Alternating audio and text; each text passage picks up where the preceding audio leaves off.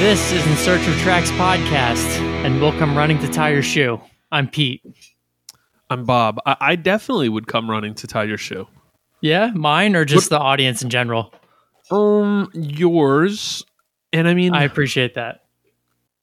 I mean, a solid 75% of the audience, and maybe like 100% if they ask nicely. You know what I mean? Yeah, I think I have more respect for our audience than you do, because I would run to tie all their shoes. But if I was like on the boardwalk and I saw some rando, I might just yell at them that their shoes untied. I wouldn't run to do anything, I don't think.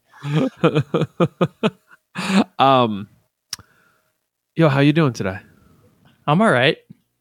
It's getting a little colder here. I mean, we're recording this much earlier than all of you are going to be hearing it, but it's just now getting a little cold in New Jersey, which is, the seasons are changing. It's interesting. So I had a bowl of Trader Joe's chili for dinner to like warm things up a little bit, you know? I love it. I had, what did I have for dinner? So the night of our recording is the night where my son has basketball practice from 6 to 7. So I usually make him dinner around 4:30. So he has a early dinner, and then when we get home, he has a fourth meal. Though it's not Taco Bell tonight, it was like oatmeal, just something to eat because he gets real hungry afterwards before bed. But I don't know that I had a proper dinner. I did get some Swiss cheese at the deli, and Pete, I gotta admit, there was a brownie in the case that was calling my name. So that, I guess that counts kind of as my dinner. Yeah, that counts. It wasn't. I have, spoiler alert, it wasn't great. It looked awesome. Typically, I'm not a frosting on a brownie guy, but I recently had one that was really good, so I opted for that. The brownie was probably 3 days too old. Yeah, sometimes you got to live on the edge, and sometimes you fall on your face. It just happens. Yo, it is what it is, man. You know, like things, you got to take risks. Happen. You got to take risks, which is a nice segue into today's record. Pete, why don't we get into it? It is. Today we're going to talk about Brian Eno's Another Green World, which is one that I think we've had a lot of requests for Brian Eno, actually. Really?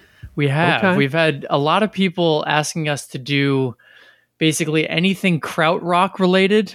And that usually goes along with like Brian Eno. They'll say like something krautrock and Brian Eno. We've had a few of those. So we have some krautrock stuff lined up, but I thought we'd jump into Brian Eno first. And this, I think, is probably considered the quintessential Brian Eno record, although I don't know, you could consider a few of them, I guess. But we decided to go with this one. So here we are. Let me give my familiarity with Brian Eno. Slim to none. This is where I'm expecting you to be like, I got into Brian Eno when I was like 11. And I'm Slim like, to none, really though? Like you don't, like nothing. Had you heard this record before? Had not heard this record before. Okay. Let me think about what I have dove in with him on. Like, have you heard the Microsoft boot up music from Windows 95? Yeah, of course. Brian Eno, that's a Brian Eno track. That's my favorite Brian Eno song until I heard this record.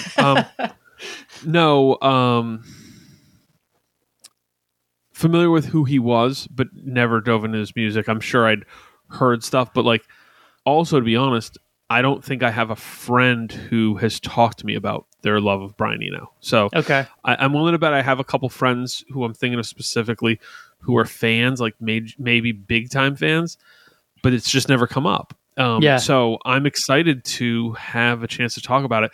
Tell me about where you got your start on Brian Eno. I've been listening to him since I was 11. No, I'm just kidding. No, but I wouldn't have been surprised. You have some prog in your some DNA, proggy weirdness. Yeah, no, my dad was not a Eno guy. Although one of my dad's friends randomly mentioned to me the other day, Brian Eno's cards. He has this set of cards called the Oblique Strategies. Yes. And he was like, "Oh, I got one of these cards." I was like, "I would never expect that." But anyway, that's tangential. I didn't know of him until, I mean, I knew the name, for a while. I just never knew what it was all about. And then I think it was maybe like my freshman year in college. Mm-hmm. I was at Amoeba Records with my old friend Anthony, and we were just going through stuff. I think we were going through the tape section, and there was a tape of Brian Eno's taking Tiger Mountain by Strategy, which is the record before Another Green World, and it was like $2. And he was like, "Pete, do you have this? Do you know anything about this?" And I was like, "No." And he was like, "You gotta just buy this and listen to it." And I was like an instant fan. So cool. Yeah, I went deeper from there, but yeah, I've been a fan really since then. All right. I love it. Let me throw out a few questions just to kind of like, light the fire. I actually came up with some questions for you too. Oh, I love it. All right. Let's go back and forth. I'll start. Cool. What genre of music would you qualify Brian Eno's Another Green World?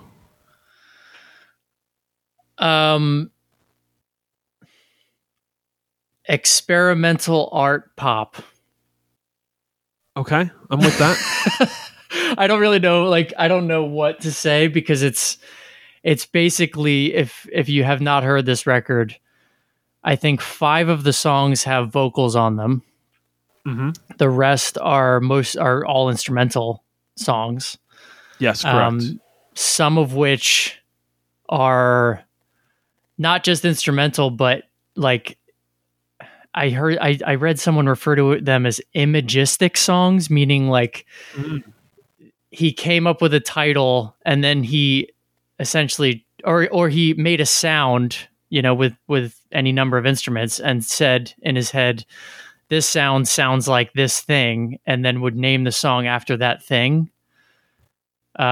which is just entirely like a noise experiment, really. Yes, sound experiment for sure. Yeah, so I don't really know, but that's as close as I can get. What about you? What do you think you'd call it? Yeah, I mean, it's atmospheric, proto-ambient, soundtrack score, music, and twinges of that like art pop that it makes it interesting because it falls, I think it falls dead center in the 70s, but you could have put this record 10 years earlier or 10 years later, and it would have, I probably wouldn't have blinked an eye. Yeah. 65 I might have gone a little early, but if you said 69 I'd be like, huh, weird, okay. 85 like way ahead of its time.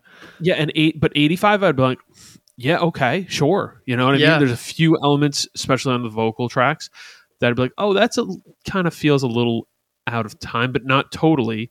Mm-hmm. So anyways, there's somewhere in there. It's yes, we'll get into more of my feelings, but it's evocative at the very least. It's got a lot going on with the music. You had a question. You have some questions.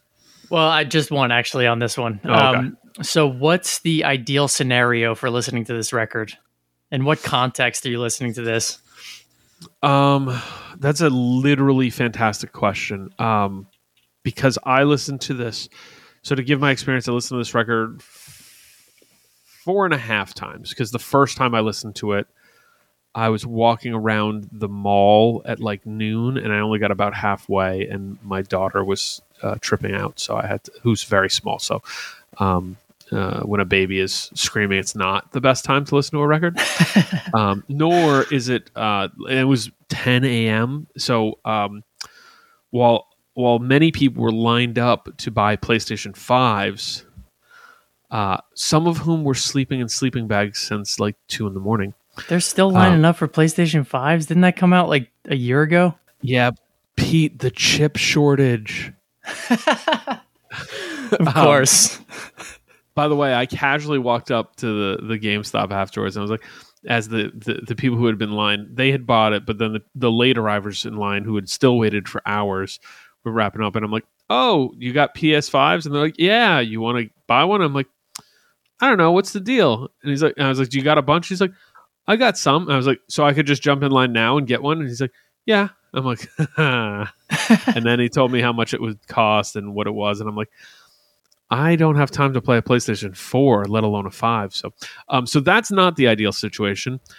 Then I listened to it on the boardwalk. Not ideal, but I could separate some of it and say it could work.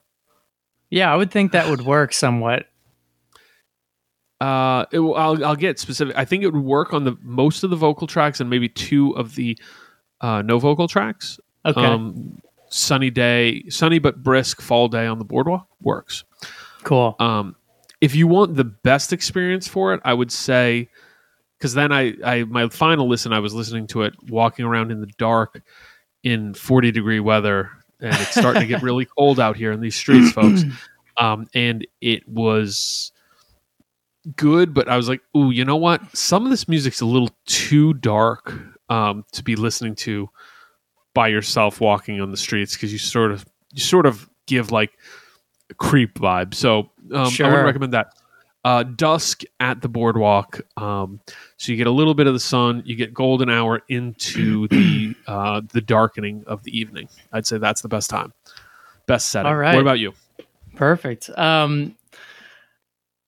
God, so I've listened to this one in a lot of different contexts. I think the best is just, I would think that, like, yeah, dusk sounds about right. Walking around, headphones, listen, Yes. sun's going down. I have it on vinyl, and listening to it just loud, hanging out in your lair is nice. So those work for me. Can you put this record on at a party? No, I would not advise. I would advise against that. It has to be a really specific kind of party. Like, there might be a weird strobe light and someone doing like interpretive dance in a corner. And like, Yeah. it might be a like living room art gallery style thing happening as well. Like, it's an art showing, but you're like, yeah, but this is just at your house. And it's like, yeah, I know. Yeah, it's like if my friend that works at the MoMA has a party anytime soon, maybe I'll recommend that he put this one on. Yo, I have a friend who works at MoMA. Let's there we convene go. on that. We'll get we need to go to some MoMA parties. All right. Is this record super weird, a little weird, not that weird, or no, not at all? It depends on who's hearing it. I mean, I think that overall, I'd say it's super weird. For the general music listener, it's definitely super weird. If you have any familiarity with like weird music, though, it doesn't come off as that weird in 2021. That's my short answer. I largely agree with that. I think it's really weird, but you really need to paint context to understand it and get to why it feels like that. All right, let's. Can I give? I'm gonna give please. a brief Eno introduction, just in case you don't know much about him at all. So, British composer, musician, producer, visual artist. He has released easily over 50 albums, but somehow considers himself a non-musician. He started playing music with Roxy Music, actually. He was on the first 2 Roxy Music albums. Mm-hmm. He still produces records. He still releases artwork and music. He does installations. He does all kinds of stuff. If you're old enough, like I said, to have a computer in the mid 90s, he was responsible for the theme song Windows 95. Mm-hmm. But then as a producer, he's like secretly super active. He produced the first Devo album. He produced Talking Heads. He produced Grace Jones. He also produced like a Coldplay album that came out a few years ago. He's produced Paul Simon. And then on top of that, he basically single-handedly created the genre of ambient music. Yeah. So he's like a pretty active dude who, like, his fingerprints are all over like music in 2021. His impact is kind of, it's something that's it's so profound that it's hard to even put a finger on it, frankly. But yeah, he's a dude. If you go down the rabbit hole on Eno, there's a lot there. So then let me give my final question. Is this a good starting point for people? I think it is. I think it's a great starting point. Yeah. Yeah, I think it is too.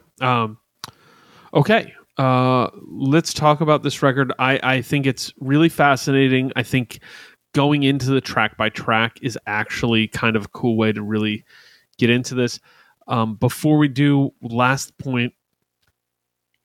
Is this a pivotal point in his career? It's kind of not, but it's like, is this like opening salvo into something that would build into a much bigger, career, so to say?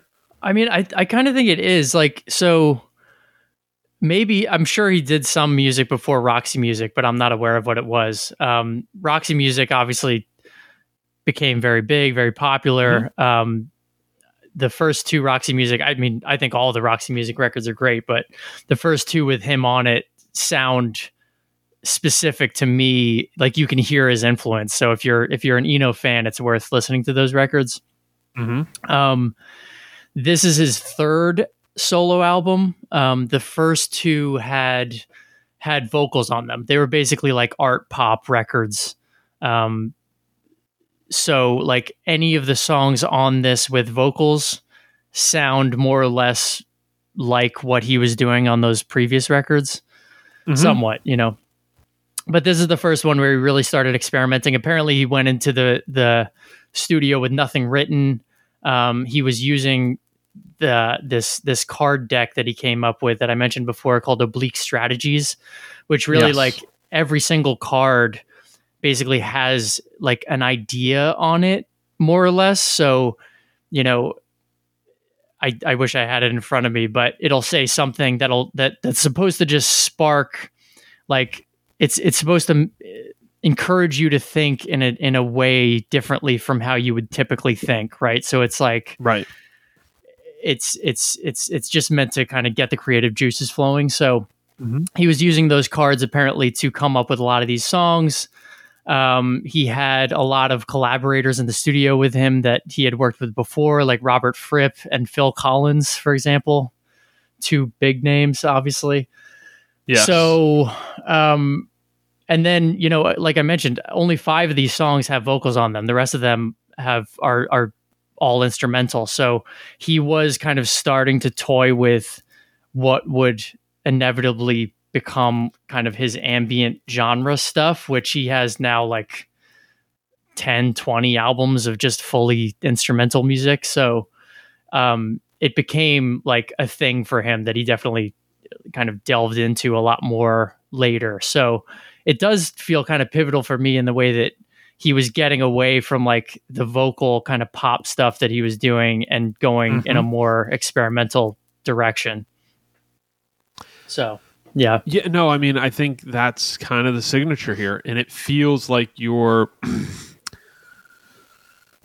this does feel like the start of the race for what I know of this dude's career and what I've learned about. It's like, okay, so of this record, I don't know how many songs, but there's 5 that have vocals, which is less than half, significantly. I think is this 14 songs, something like that? 14, yep. So 9 songs, no vocals, 5 songs with vocals, and we'll kind of get into that. But you can see a difference and you can feel a difference. And there's a few points when listening where you can kind of see that the songs with vocals are doing things differently than the songs without.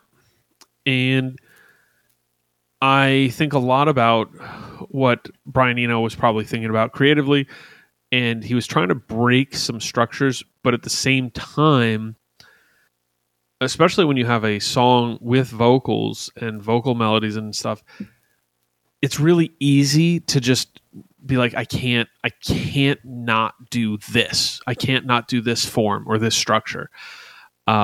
Whereas with the instrumental work, there's a lot less form to it, for lack of another word.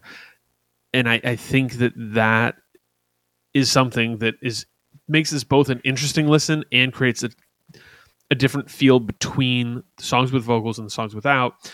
And at the best point, which is I think later on in the record as far as the vocal tracks, you see that the vocal track is pulling in influences from the instrumental only tracks and trying to weave something that flows with the whole record. So I think that's cool. Track by track. Let's do it. Shall we? Yeah. Starting it off, Sky Saw.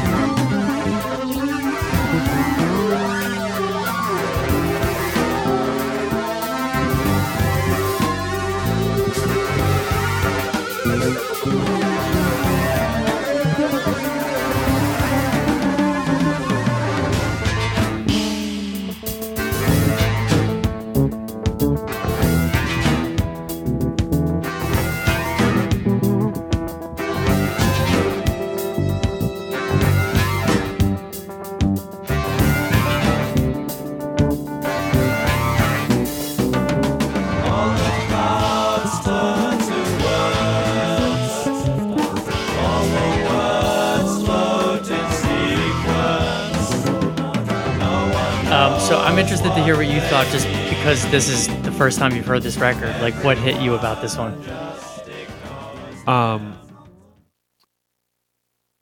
So first blush, it's like, wait, what the hell am I in for here?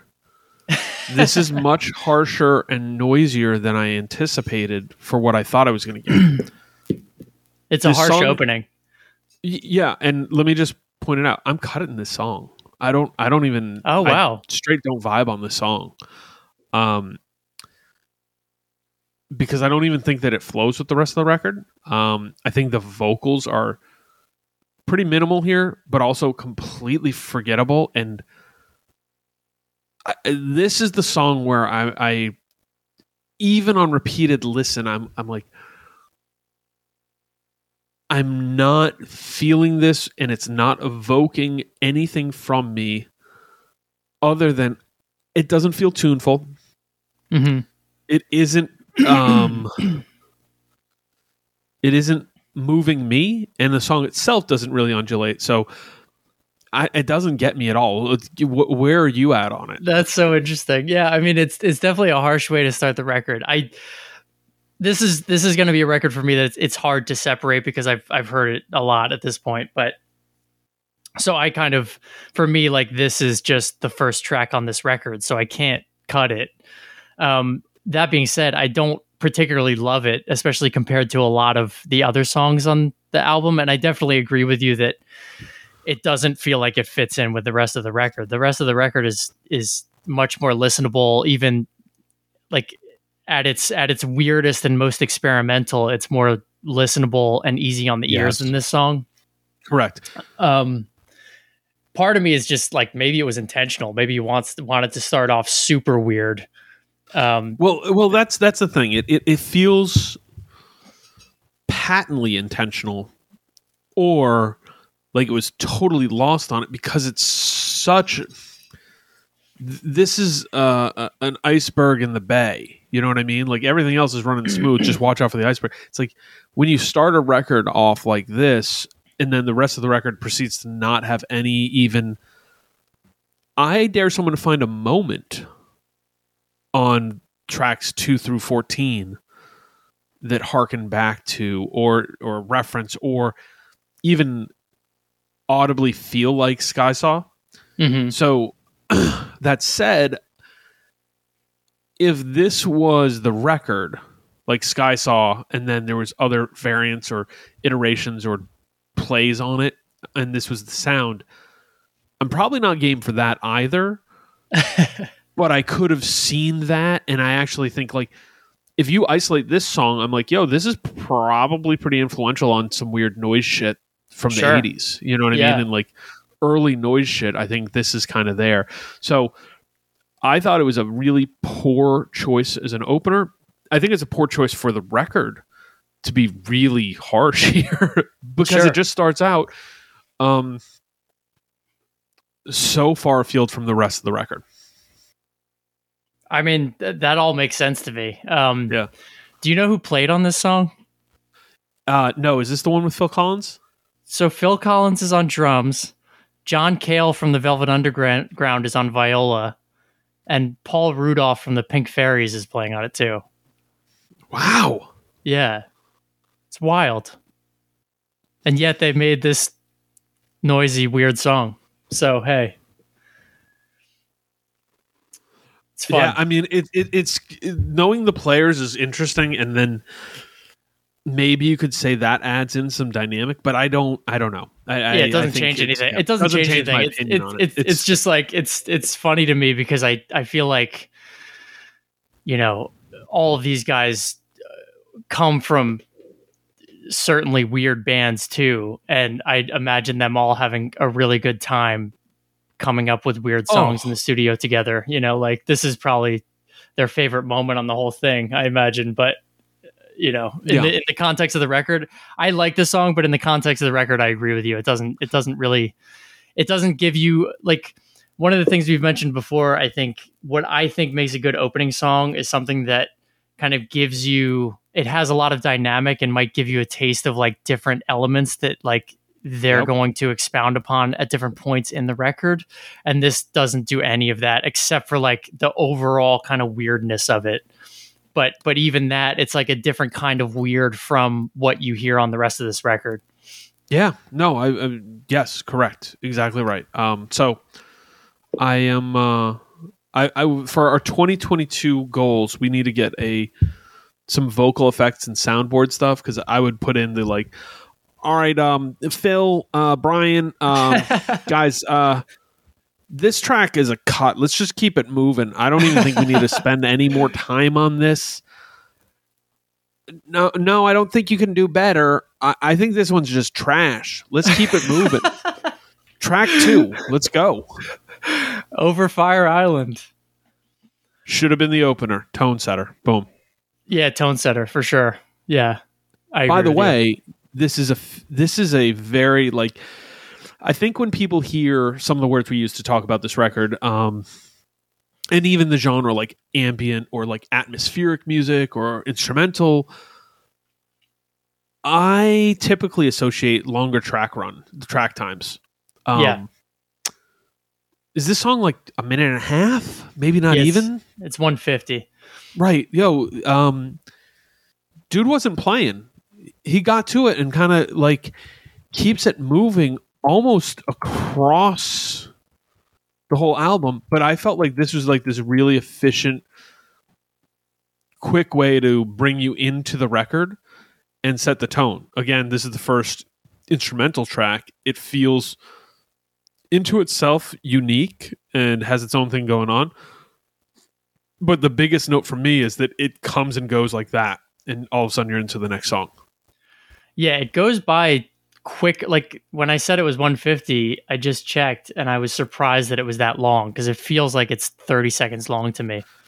Because I think there's the intro clip of it, and that's something we should consider and actually like maybe notate as we listen.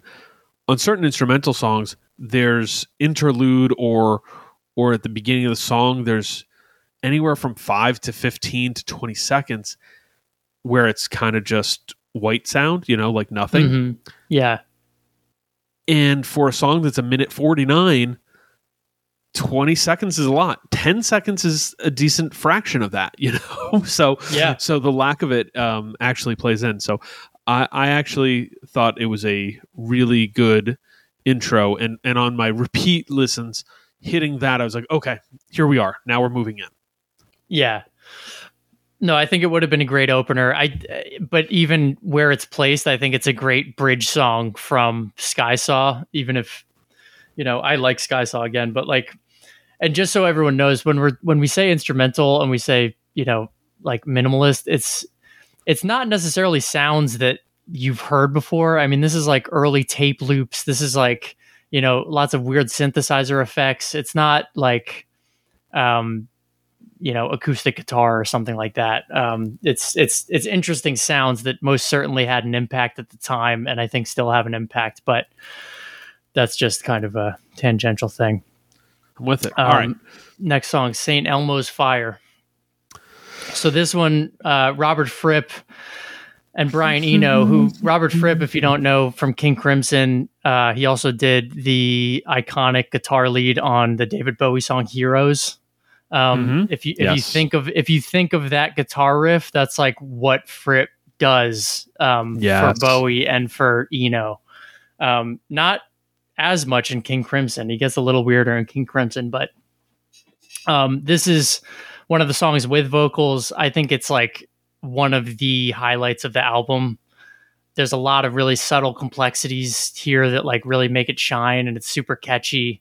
I think this is like a great track. I was actually surprised that this is not one of the top listened to Eno songs on Spotify when I checked, but yeah. Yeah, I think this song, which is one of his songs with vocals, low key has like some pop rock elements of its time, but also certain elements of stuff that's way, way later down. Like there's elements of indie and alt that are like 20 years down the line that, at least in the vocals, I could hear. Like, is it crazy for me to say like a neutral Milk Hotel fan could come to this song and be like, oh, I dig this? Yeah. You know what I mean? I think any fan of like contemporary indie music are going to dig this record, really, or this song at least. This song at least, and this record in at large. That's such an interesting question. Oh man, because I think so. This is a grower, not a shower. Does that make sense? Yeah, definitely. Like this record. Here. Yeah, and so the one thing this record has going for it is that outside of Sky Saw, it is a very easy, it goes down easy. You could play this in an office space and nobody's going to get mad. Somebody might be, there's a couple tracks where people be like, you playing Halloween music here, bro? But yeah, I think a song like this, it's flows. There is someone who would look at this record and think of it as the instrumental songs are a vehicle for this grip of songs with vocals. I almost look at it as two records that have some interplay together, and they don't totally align. They don't work. They don't puzzle piece up, but sort of the fact that they don't makes it more interesting. Because I, as we go forward, I truly enjoy the instrumental tracks. Like I think it's great, and I think those are exceed the brilliance of the vocal tracks. But this song's good. This is a good song. I come to it. I think it's not my favorite of the songs with vocals, but it's a good one. So cool. All right, next track. In Dark Trees.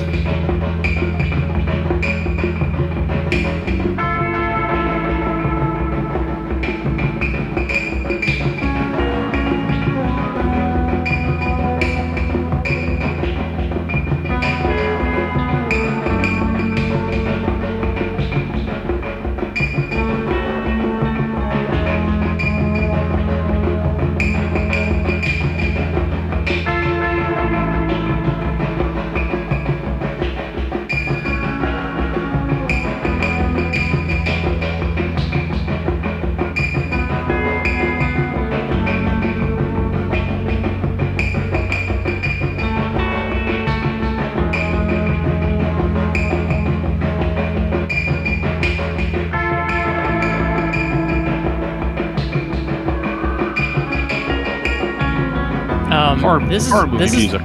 Yeah, I mean, this is actually one of the first ones that I think does kind of harken back to Sky Saw in that it's like definitely a darker vibe. it's not as like, I guess, jarring as Sky Saw is, but it has that kind of darkness to it. It has darkness, but the musical tone is so different in that it's different. It's dark, it's creepy, it's twisted. This was the you know what? I shouldn't be walking around in the dark listening to this. Like, if it was one of those things where someone could walk up to you and be like, "What do you listen to?" and they could hear it, they'd be like, "Oh, you're a weirdo. What are you doing?" You know, like, come on. I think it's really good. It's haunting. It sticks with you. The biggest thing to me was tonally how it comes off of St. Elmo's Fire, and it isn't a natural flow off. It works, but it's not natural, and that's one of the things that, like when I said, it doesn't always feel like it aligns. The record flows in spaces, and at others, it feels like it's a now for something completely different, and this was almost a now for something completely different. Mm-hmm. Yeah, I mean, we'll get into that with the flow. I think that I give this record a lot of space just because it's intentionally such an experimental album. 100%. And I mean, that's why when you talked about this dude's career where he basically creates ambient music, this is the seed, you know? Yeah, for sure. He didn't know where to plant it at first. And then he figured it out, and all of a sudden he's got a farm. Yeah, exactly. It's like, no one's ever done this. Like, should I put vocals on this, or like, I don't know. But yeah. I think the choice not to is both bold and lands. So, like, what would his vocals, as we know them from the other songs of this album, do on a song like this? Well, yeah, and I mean, let's be honest, not a particularly great singer, right? Like, kind of monotone. No. Like, there's not much dynamic he really has with his vocals. So at a certain point, you have to kind of lean into your strengths. No, and there was a point, I believe it was the first part of Golden Hours, which we'll get to later, where I'm like, oh man, there's parts where he sounds, at his best, he sounds a bit John Lennon-ish or flat in tone. At his worst, he sounds Ringo-ish, so that's not great. So anyways, Dark Trees, I really love this song and thought tonally, I think it was, all of a sudden the record is starting to be, it's starting to pull things out of you, and it's being evocative. And when music can do that, especially music without lyrics or vocals, you're onto something. Yeah. Next song, The Big Ship. Go ahead. No, this is my favorite song on the record. Oh, okay, good. I like it a lot. Track. This is like maybe one of my favorite instrumental songs ever. Interesting. Okay, I think it's a really good song. I think it's sort of the inversion of In Dark Trees. It's not the opposite, but it's like you flip the genes inside out. In that it almost feels like Triumph music, like crawling up out of the muck. Yeah. Again, like playing with different style and tone, but mostly this whole record is playing with sounds. And at this point, and I actually was happy. I think the fact that there's a sense of brevity in the songs enables me not to get tired of that playfulness. Like, my note was, at this point, playing with the sounds is engaging, because I was almost anticipating listening through and be like, all right, I gotcha. Brian Eno, chill, we got it. Weird sounds, snake guitar, got it. But I never got there, and this is a highlight. I mean, I think that's a really good point, though. I mean, when I think about ambient music now, I think of like exhausting 20-minute soundscapes, whereas with this, it's like these little bite-sized portions that, like The Big Ship, honestly, I could listen to a 20-minute version of this, but like, he doesn't give it to me. I'm sure that someone's made like a supercut of it on YouTube where I can listen to it for 25 hours. Like the loop? Yeah, the loop. Yeah. But he didn't make it that way, and it kind of benefits because it's not that. It's like whatever it is, like a 2.5-minute song instead. Yeah, no, I'm with it. I agree. Like, huge, huge credit. And I'll also say, like, sometimes if I'm going to something like that ambient or just like background, really low key music, I don't care if the tracks are 12 to 18 minutes long. The fact that he doesn't hear is cool because he's sticking to, like, even by standards of the time, like, it's a longer record, not super long, but it's like 40 minutes. But the run times on the songs are not long. For 1975, they're actually quite short. So, yeah. Next song, I'll Come Running. I'll come running to tie your shoelace. So vocal song. This one, I thought that the repetition in it is really fun. I hope that's the last time I say fun. It works really well. It was interesting, and this is where I was saying the difference between some of the songs with vocals and without. There's some pretty traditional tempos and vocal stuff going on here. The varied instrumentation throughout the song gives it a lot of different textures, and you can see sort of how that's kind of, he's still picking at some of the same scabs as he picks at with the instrumental stuff. Like, okay, well, how can I separate this? How can I make this feel different? Mm-hmm. Because there's points in this where it feels purely pop early, but then you kind of, about halfway through, it gets a very rock song texture, you know? Yeah. This might be, I think this is probably maybe easily his best vocal performance. I think it's hands down the best vocal song on the record. Yeah, and that's what I was going to say. And I think that makes it the best vocal song on the record, yeah. Yeah, I mean, this is like, I used to put this on mixtapes, and it's a great mixtape song, by the way. It's a deep cut. It's a deep cut. I think it's a deep cut. I'm not super familiar, but I think it's catchy in a way that people would take to it, you know? Yeah. Yeah, for sure. I mean, I just like, I love this song. It has a special place in my heart, and I think like I love the Fripp guitars on it. The lyrics are cute. I don't know. I think it's super catchy. I think the pacing is really good. I did find out just reading about this that apparently he wrote the lyrics to these songs like he would have the song and then he would just kind of hum how he thought the vocals should sound, and then he would write lyrics to that kind of like cadence or like structure that he had like established.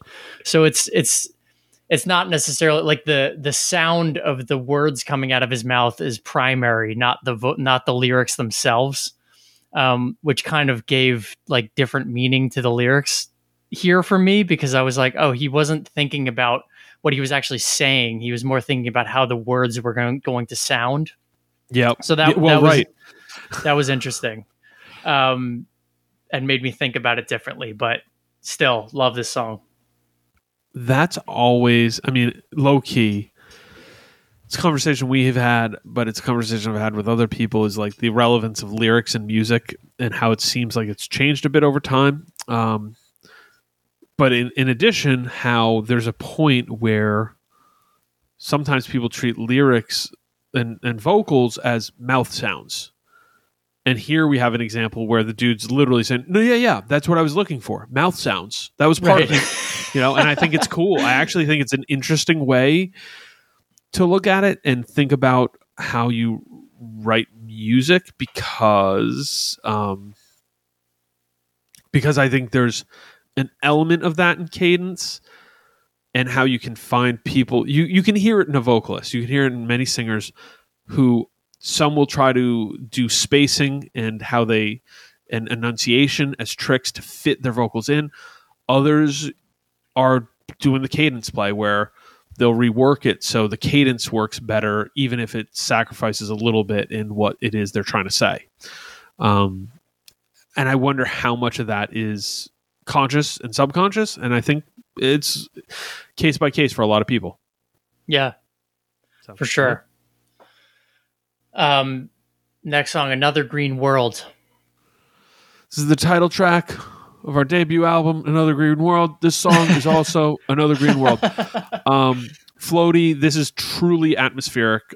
Song drifts along in this really smooth way. And I noted interestingly short because it tracks in at 1:38. Yeah. Yeah, I mean, some of these, I think of them as bridge songs almost. And I know that he was very, obviously very focused, and these were not considered bridge songs. These were truly just noise, like sound experiments. But it kind of, I guess the way that I hear music now, I think of this as being like a bridge song. But that being said, it's really cool, good vibe. It's a cool song. I don't have much to say about this one. Yeah, good song. I think more than other songs, this is just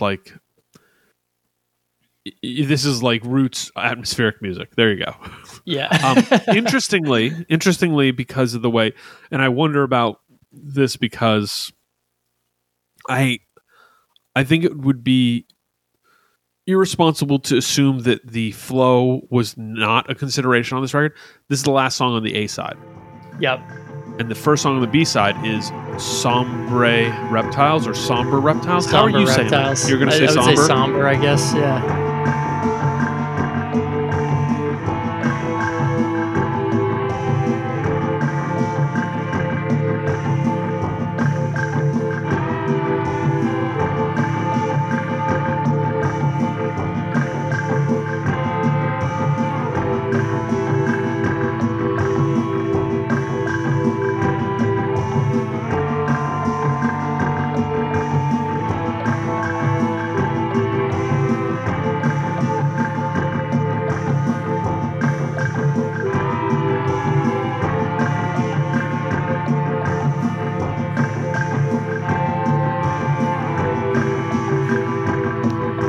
To me, this one was almost all beats and rhythms, very slow, methodical, and it made me go, wait.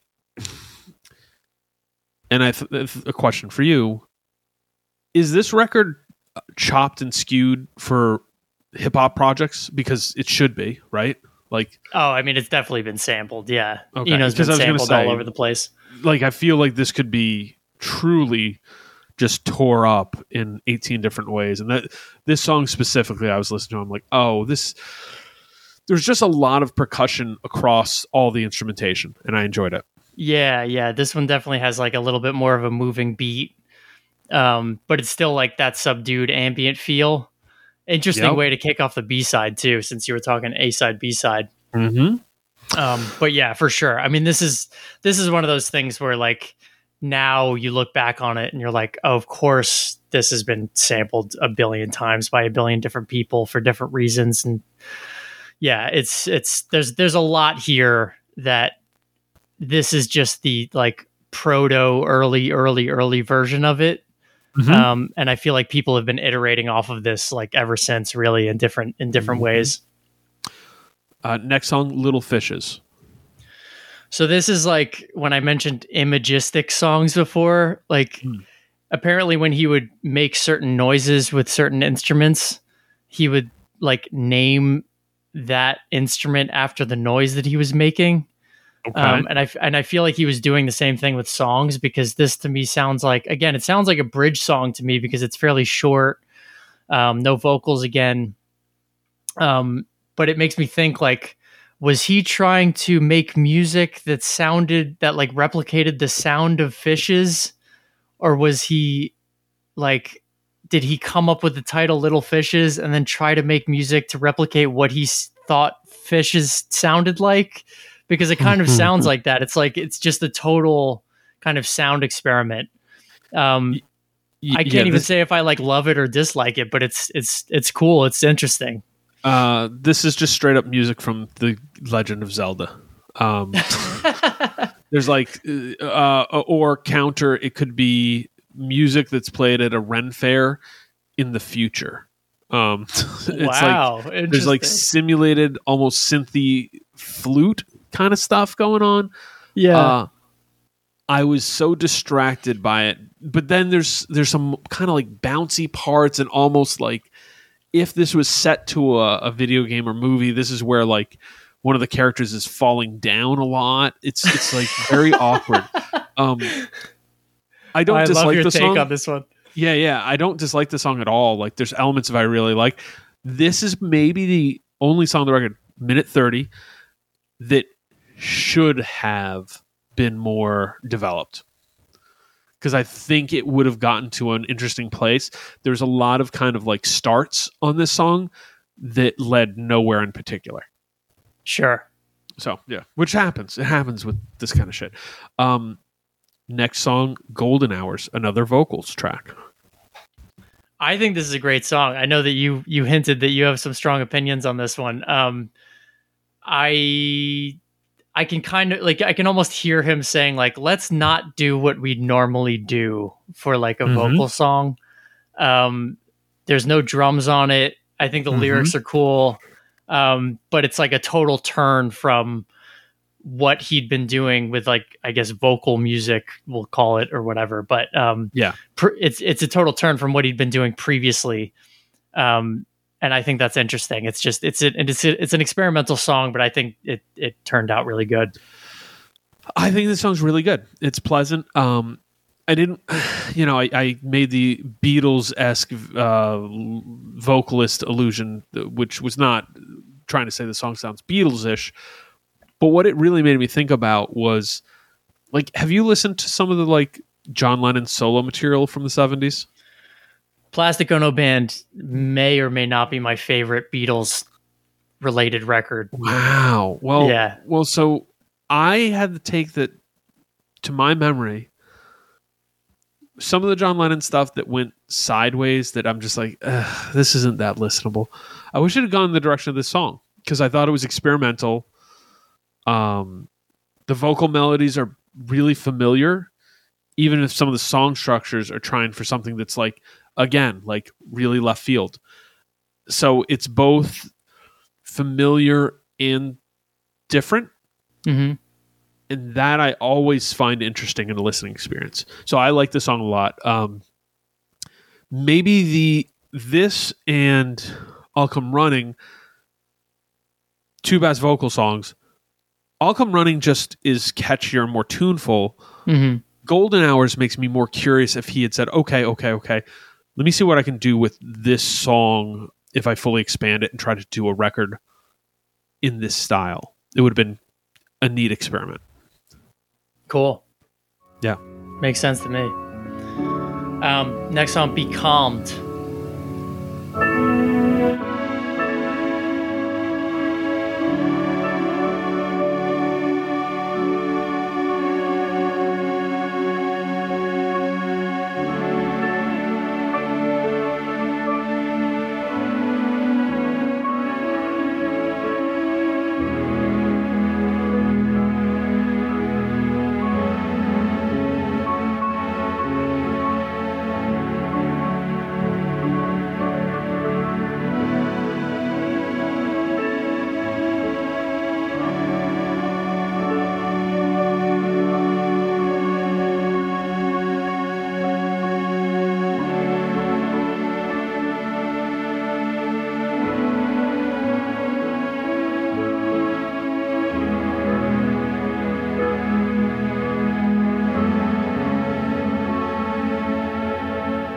I mean, I think this is a beautiful song. This to me kind of evokes the same feelings as The Big Ship. Mm-hmm. Like this really big, kind of somber, reflective tone.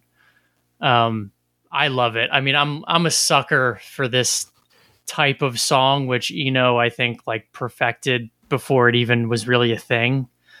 But it's great. I love this song. Yeah, Cosign might be, man.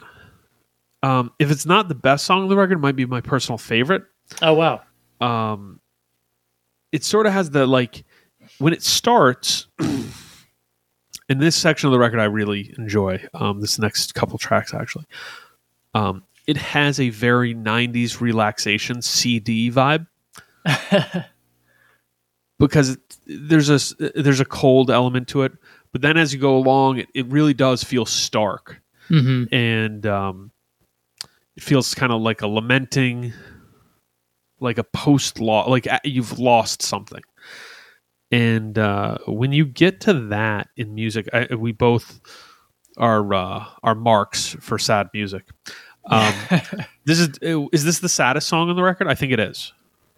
I think it is. I mean, the Big Ship, I kind of think as being, it can either be sad or not. I see them both as being like. Interesting. See, the Big Ship to me really feels, especially coming after the darkness of In Dark Trees, I see the Big Ship as kind of, man, I see that one as more a rising up feeling, whereas this feels like a kind of,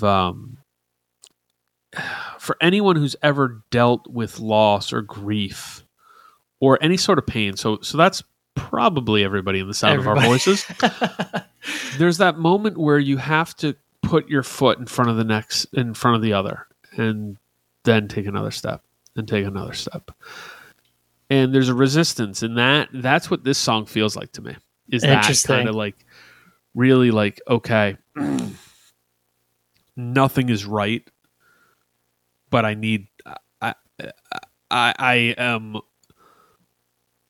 lack anything to do but keep moving forward. So I guess I could apply that to the Big Ship, but this one feels more empty to me. No, that's perfectly said. I mean, but like, and that's one of the points I wanted to make about the Big Ship, and I think it applies here too, particularly with what you just said, is like the thing that Brian Eno does for me that not many musicians, artists, whatever do is like, yeah, he put out a record. It's just music, but it raises the hairs on my arms. Like it's so much more than music. It makes you think about things. It like makes you like it really just evokes. It's so much larger than the sum of its parts, really. Yes. And I think this song kind of firmly says that. So yeah, next song. You want to give this title a try? Zawinul / Lava. Yeah, I think that's right on. Zawinul / Lava. Like this is soundscaping, right? Yeah, it sounds like a movie score. Yeah, it's pleasant. This is the one of these tracks that I'm the most lukewarm on, but I'm still with it. Like again, it didn't overstay its welcome. It moved, and I felt good with it. Yeah, I think it's really good. It's like a really pretty piano piece surrounded by some spooky noises, soundscape vibe, which I think kind of hints at things that he would do in the future. Like he did a ton of records called Music for Films, which I think there's 3 volumes, and he was basically writing music to films that did not exist. And I feel like this is like an early iteration of that. So it's cool. Good song. Everything merges with the night. The last of the vocal songs. Is this the most traditionally structured song on the record? Maybe, yeah. This is the one I thought on the vocal tracks where he actually seemed to kind of weave some of the elements of the prior 2 tracks into the song itself. Yeah. And I was piqued by that. I was kind of intrigued. Fine song. Not as good as Golden Hours. Certainly not as good as I'll Come Running, but good. Yeah, I think it's strong. I mean, but kind of to our point earlier about his vocals, I feel like this could have been an instrumental track and it would have been just as effective. Interesting. Because I feel like all the instruments work really well together, and the vocals are kind of just I could take it or leave it. You know, the guitars are really the thing that set the tone on this one for me. But yeah, I think it's a cool song, and like more or less, I see this as almost the last song on the record, because the next song, Spirits Drifting,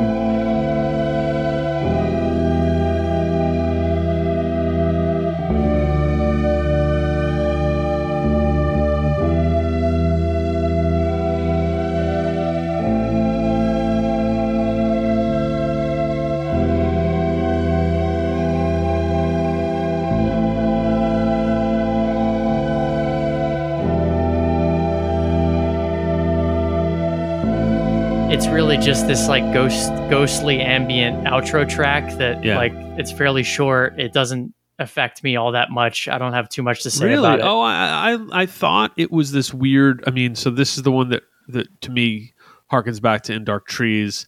Okay. Really dark sound, really haunting. Again, it's foreboding to be the closing music. You know what I mean? Like, sure. Kind of an interesting choice here as a closer. I certainly prefer it to the opener choice, but again, unique because it just kind of puts a spin on to what you just listened to. Mm-hmm. So that makes sense. I like it. I like it. All right. Let's talk this. Let's go in. Pete, is Brian Eno's Another Green World too long? Does it drag at all? I don't think it is. For a record that's 40 minutes? No, it doesn't. Yeah. As I said at the top, I cut the first song because I just don't think it feels with the rest of the record. But it's not on length. The record moves. 14 songs. I think the longest song is 4 minutes. Yeah. And it's none of them feel like, and that's Golden Hours. So we've kind of talked about that. Does the album flow, or does it feel disjointed or slapped together at all? I mean, I think that it does feel kind of, sometimes it feels disjointed. It does feel disjointed sometimes. I said it feels like puzzle pieces that don't fit together. Yeah, but I think, but in a way, like I actually think that works to its favor because it's such an experimental record, particularly in the context of the time, that it for me it works. It feels like you're kind of going through a thing with him, like while he's creating it, and I think that's cool. That works in its favor.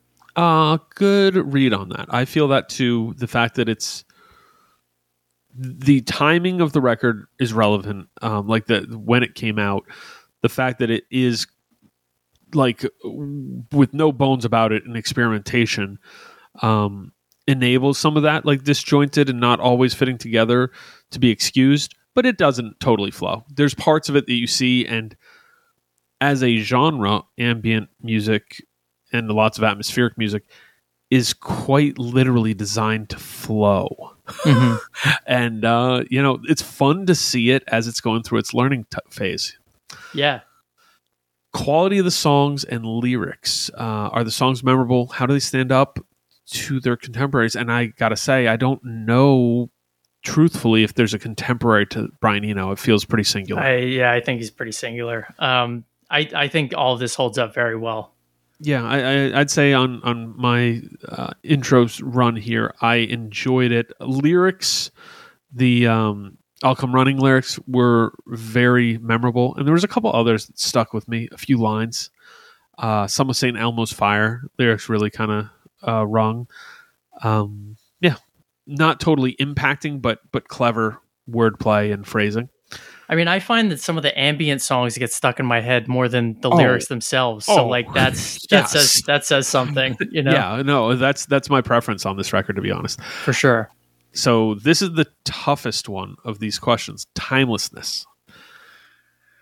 Does this record exist in a time and place? Does it influence and impact spread much further? So to answer the second part, yes, the influence and impact spread much further.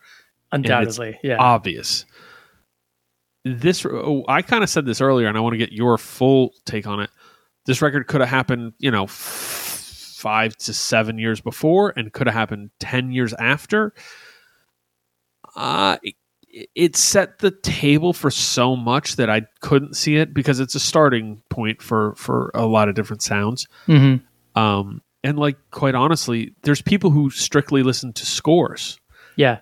And I think this is a guy, Brian Eno, who was recognizing that and saying, hey, this is a legitimate form of music, in a way, an audio entertainment form that people like. So we shouldn't dismiss it or disregard it as not music. So I think it is of a time, but it's because it's a starting point, and to place it later, you can't take the starting point of a race and put it 3/4 the way through the race. It just doesn't work. Right. I think that this is kind of, to your point before, does it still have an impact? Yes, undoubtedly. But I think it has such a profound impact that it's still relevant. Like, I think that if you give this to someone, some kid making electronic music in his bedroom now, like he might be able to take pieces from it, and like he would find something interesting, or he or she or whoever would find something interesting here.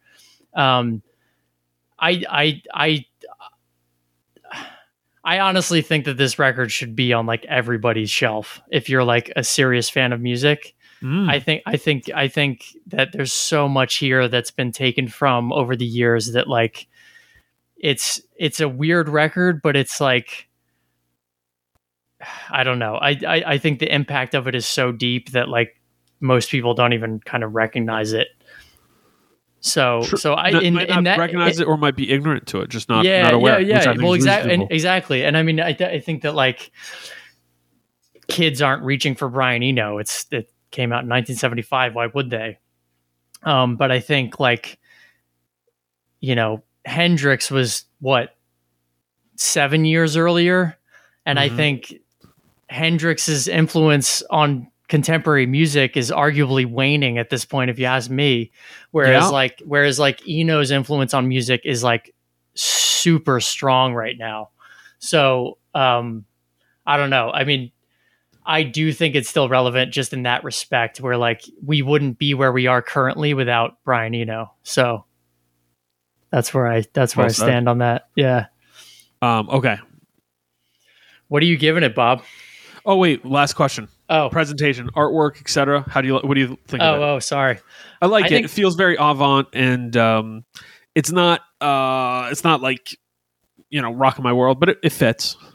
I love the artwork. Yeah. I think it's great. Yeah. I mean, what would fit? I don't really know. I mean, no, I think it fits. I think it fits really well.